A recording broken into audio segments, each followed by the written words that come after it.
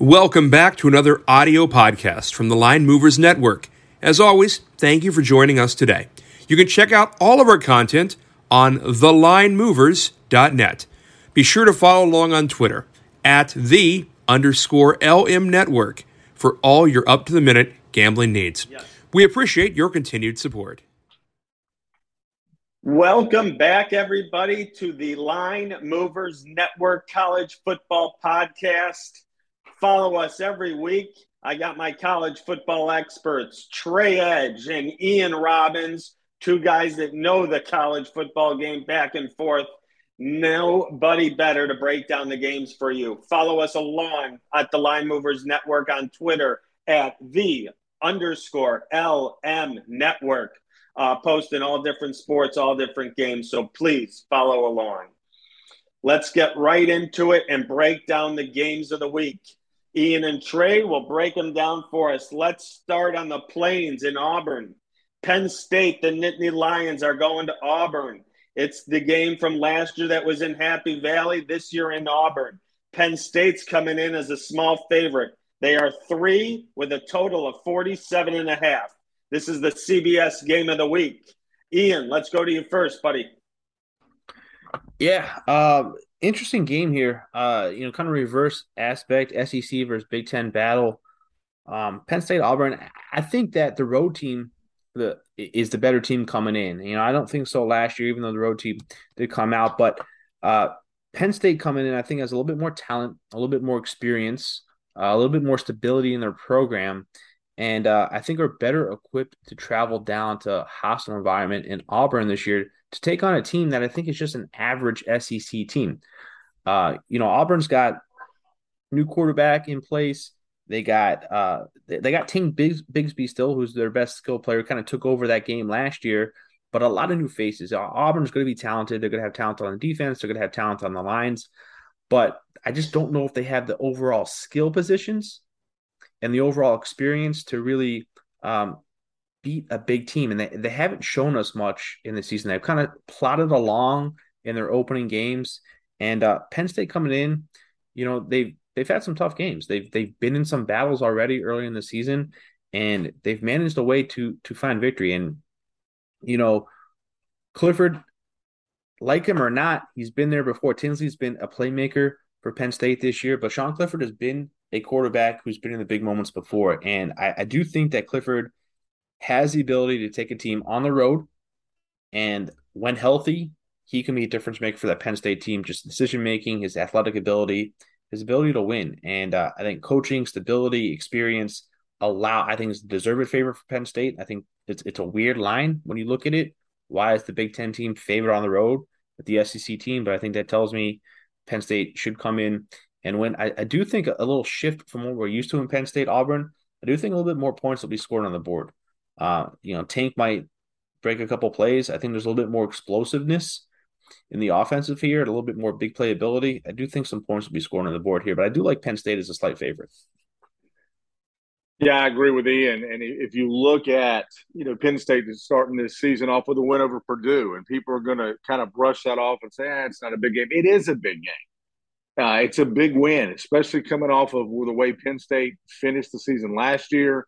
To come in and get that win, a Big Ten win, game one, I think was huge for that team, if nothing else for the psyche, where they go from there. They could not lose that football game, come back last week and defeat Ohio 46-10. And I think part of what has changed for this team, Ian mentioned Sean Clifford, the quarterback for Penn State. He's not going to wow you with yardage. He's going to be solid, try to reduce the turnovers. But look at the running game. Last week against Ohio, Nicholas Singleton, the running back, had 179 yards. That's a change for that team. They've struggled running the football recently, and this year it's a more concerted effort and a more balanced offense. And when you look at Auburn on the other side of things, they just played at San Jose State, a 24-16 win where they trailed at halftime. Game was at home. People are going to look at Auburn and say 2-0. Penn State's 2-0. Huge Big Ten, SEC matchup. And I'm with Ian. The line throws you a little bit. That field goal line is small because I do think these are two different ball clubs. Auburn is quarterback challenged. They're not going to throw the ball down the field and beat you. TJ Finley is their best thrower. They bring another quarterback in who's distinctly a runner. Tank Bigsby's there, but I'm with Ian. I think they struggled against San Jose State more, and I think that was a truer picture of who this team is. And they've not been good at home as of late. 1-4 against the spread, their last 5 at home. And I think this is a simple case, just echoing what Ian said about who is the better team. And is it as intimidating to go into Auburn and play as it has been in years past? And I don't think it is. I think Penn State has the recipe to go in and play solid physical football and has the edge in this game. I'm with Ian on that. I like the Nittany Lions. Great breakdown. Boys and girls at home taking notes. Ian and Trey, both on the Nittany Lions. Let's head out west, way west. Let's go to Eugene, Oregon. BYU is going into Oregon. Cougars and Ducks. BYU, the atmosphere last weekend in Provo could not have been any more electric. That game was absolutely awesome. BYU probably could have won it before overtime if they had made some kicks, but they do end up pulling it out. Oregon only loss was to Georgia. No shame in that. Everyone is going to have trouble with Georgia this year. So BYU in Oregon. Oregon is a slight 3.5-point favorite. A total of 57.5. Trey, what say you? I say I look at that hook. That 3.5 points is where it gets me. The thing I worry about with BYU is the bounce back after that emotional game with Baylor. That was a big game. Big game at home, night game against, a team that had won the Big 12, has the rep. It's physical, man. That was a great game to watch, a fun game to watch. But how do they come back after that overtime 26-20 win over Baylor and hit the road? Jaron Hall, the quarterback, 3 touchdowns. He had 200 on the year, throwing 261 last week. Their defense is really good stopping the run. They're a physical team, man.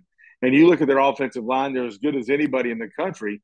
And when you measure that against Oregon, what's everybody's concern who is skeptical about Oregon? What is it? It's Bo Nix at quarterback. Is he going to stay in the zone where he's not turnover prone? That's a problem. 5 touchdowns, 2 interceptions on the year. He is completing 70% of his passes, but he's not the guy that instills confidence in me. Look at their rushing game. Their leading rusher has 13 carries for 91 yards on the season. And that plays into BYU's hands here.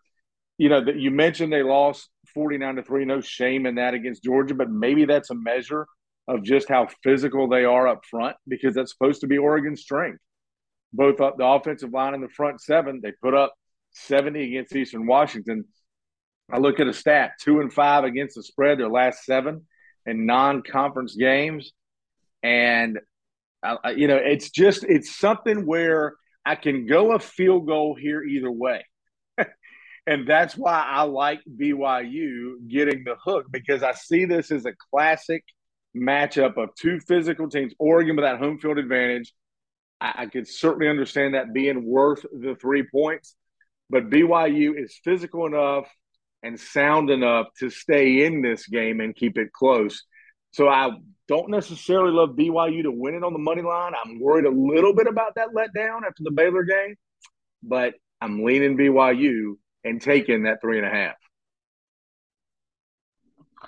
Yeah, this is a very interesting game. You're looking at Oregon's results are a tale of 2 games. You get blown out by Georgia in a big primetime spot or middle of the day spot, and they couldn't have looked any worse. And really, it wasn't a fair fight. They're going in there with new coach, new quarterback, traveling cross country to basically to a home game against the defending national champions who just reloaded, restocked. It wasn't a fair fight. And they come back home and they host Eastern Washington. And what a way to kind of right the ship for them, their confidence, the players, the fans, and put up 42 points in the first half. And I think that kind of skews the stats that Trey was talking about. Yeah, we don't know what their identity is on offense.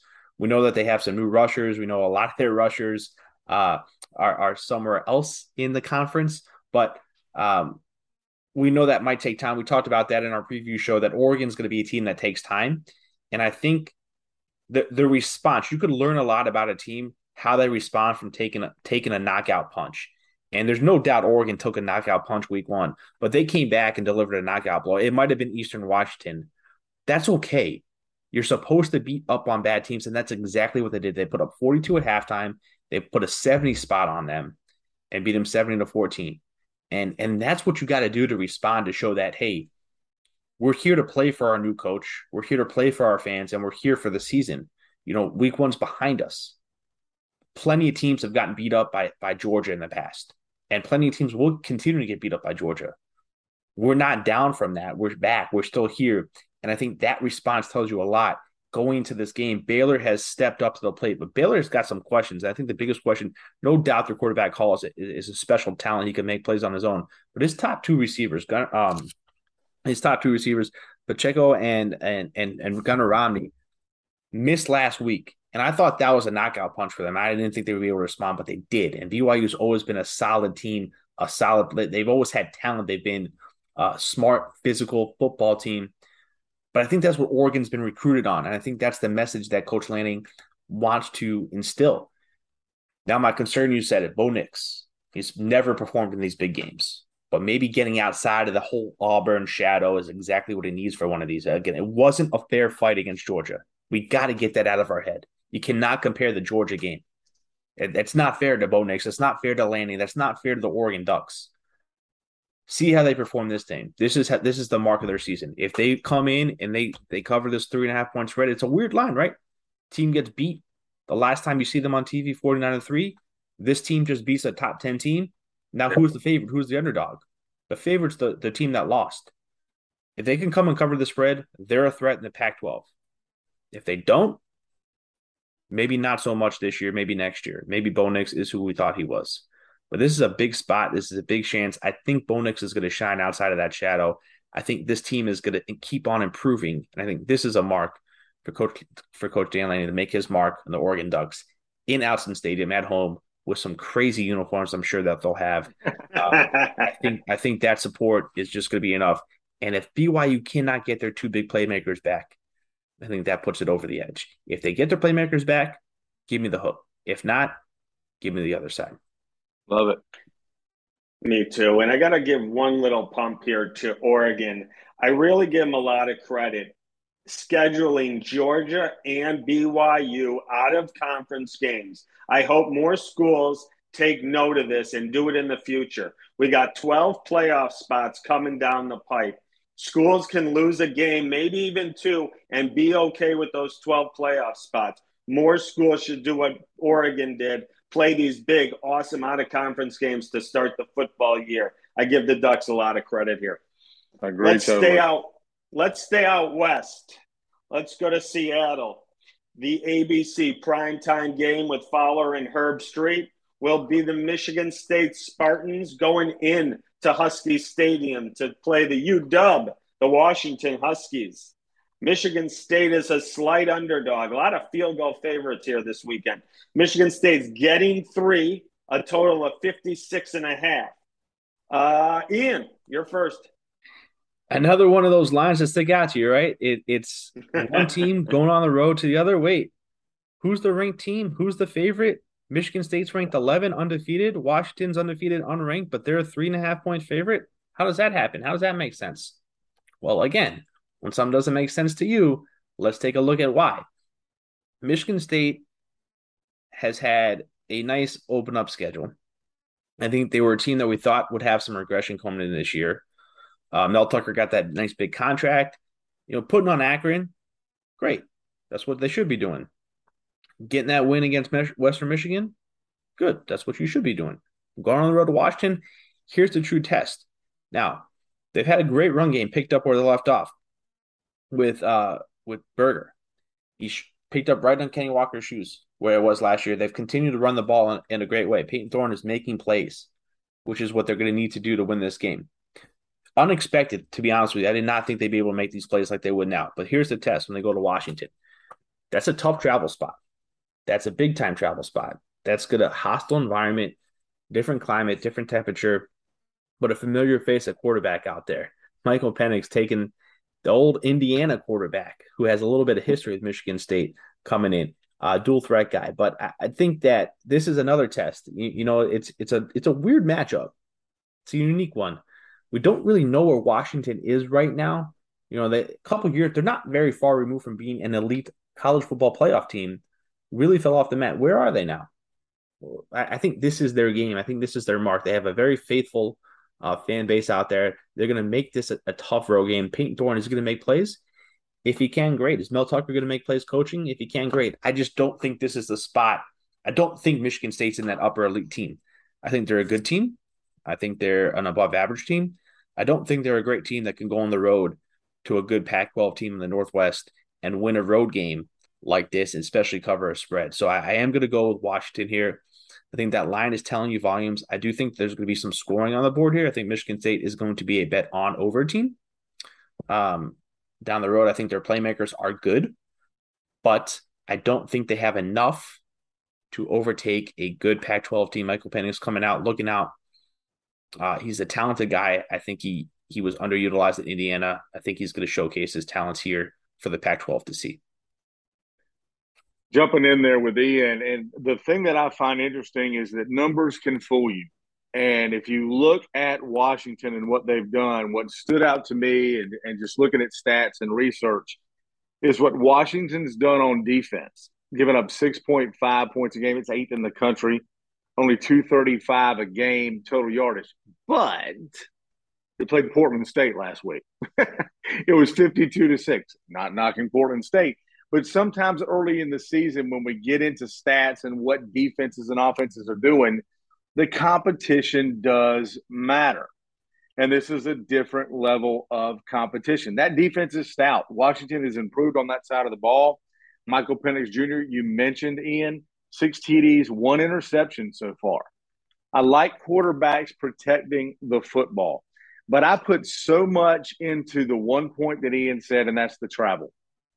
This is a tough place to go play, man. Washington has always had a distinct home field advantage. It's a different feel.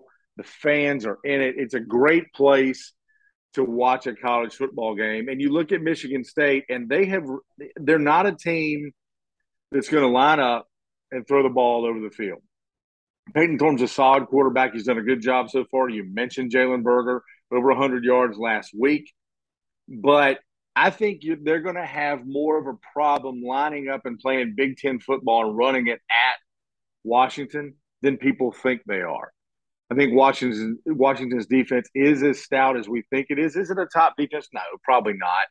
But it's good, and I think that matters in this game. And I think, Ian, you mentioned that what we expected a little bit of regression from Michigan State this year. I'm with you in that I think this is the game that shows that. We've got that 3-point spread. I also with you on the point side. I think there's going to be more points than people think. I've talked about Washington's defense, but I think there are plays that can be made. Washington's hit 4 overs in a row, in their game. So I think matchup is great. I just am not sold on the fact that Michigan State can make that travel to Washington and come out of this game with a win. So for that reason, I'm with you. I like the Huskies. And for the record, I love the Huskies being good. I want them to be good again.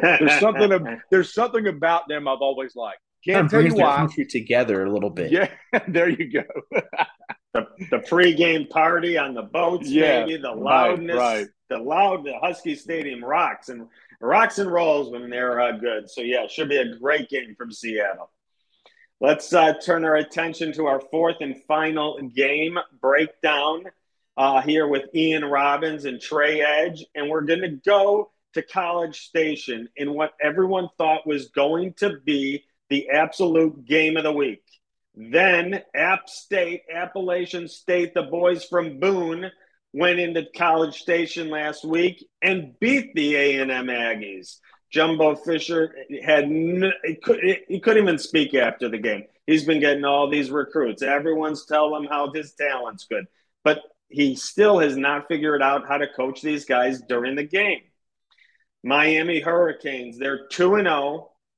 They're looking solid so far, but they haven't played anybody. The Hurricanes go into Texas A&M.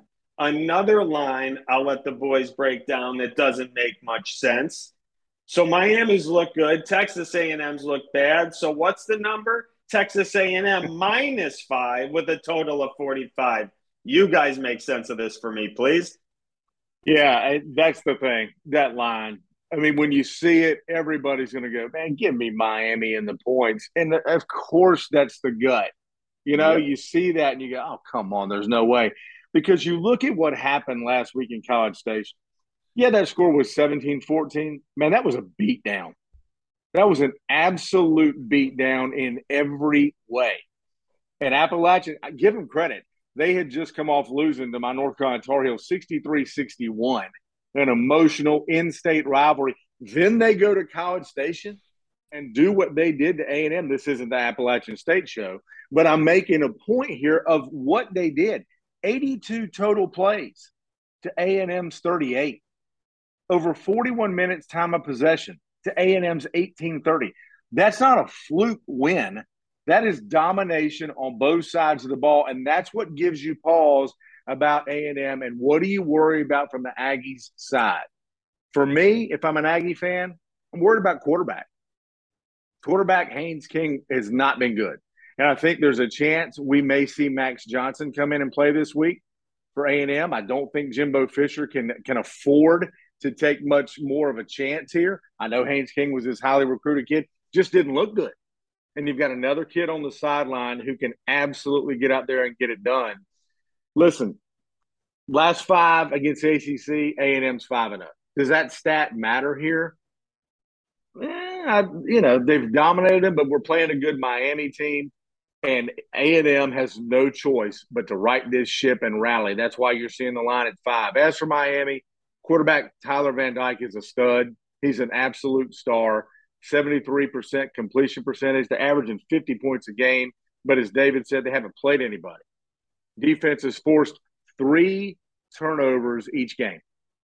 So, again, I go to that correlation between Miami's defense and the problems that A&M has at quarterback, because I think Miami is going to force A&M to make their quarterback win this football game. And I'm not sold on the fact that A&M's quarterback can do it. If they can do it, I'm not sold that they can win it by almost a touchdown. For all those reasons, and for this one stat, the Hurricanes are 7 out of their last 10 against the spread. As a dog, I'll go with the Hurricanes. And the obvious pick that makes me too nervous watching at 5. Total obvious pick, right? The undefeated darling, the U yes. attack, right? And they're getting points to the team that just lost to App State. What? But all right, going on the road, Tyler Van Dyke has been nothing short. He's got the hype. He's lived up to it right now, but he hasn't played anybody. They were sleepwalking through the first half too. Both teams were sleepy, and unfortunately for A&M, they got caught. And App State's done that, been there, done that before. We all know about that. But Miami woke up a little bit. Maybe playing against Frank Gore Jr. might have helped out, but they were able to put away Southern Miss, not cover the spread, but put them away in the second half at least.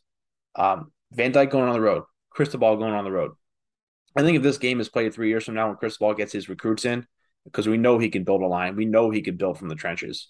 That's a whole nother game. But can their trenches match up with what A&M has built? And that's a great point. Haynes King has looked any but bad. And Max Johnson is there. He's played before. His dad has been in this. His dad was an FSU boy. FSU boy might want to beat a Miami guy. Sure. Yep. It's an interesting matchup. Who's the best player on the field? Is it Tyler Van Dyke? Probably. Is it Devin Ashane? Maybe. He could certainly bust out a play. Would it be surprising to see him run for 150 and 3 touchdowns? I don't think so. And it might take that for A&M to try to win. It's going to take their playmakers to make plays, and it starts with the running back. And if you get the ball to Ashane and have him make some plays, they're going to get out to a lead, and they're going to make Miami chase. And if Miami starts chasing, they're going to start panicking a little bit. 12th man is going to be on fire. Hopefully, maybe, down in College Station. We'll see how they respond after the A&M loss. But it's going to be interesting to see if they can handle the pressure that's going to come from the defensive line. because that's where A&M has been built, from the inside out. And if they can get pressure on Van Dyke, make him a little rattled, maybe get a turnover, maybe the game gets a little bit out of hand. If Miami can take a lead early, it's going to be real hard for Haynes King to come back. Maybe it's a quarterback change. Maybe it's a live in-play bet if that happens. Maybe it's just a Miami. The U is back. A&M is out.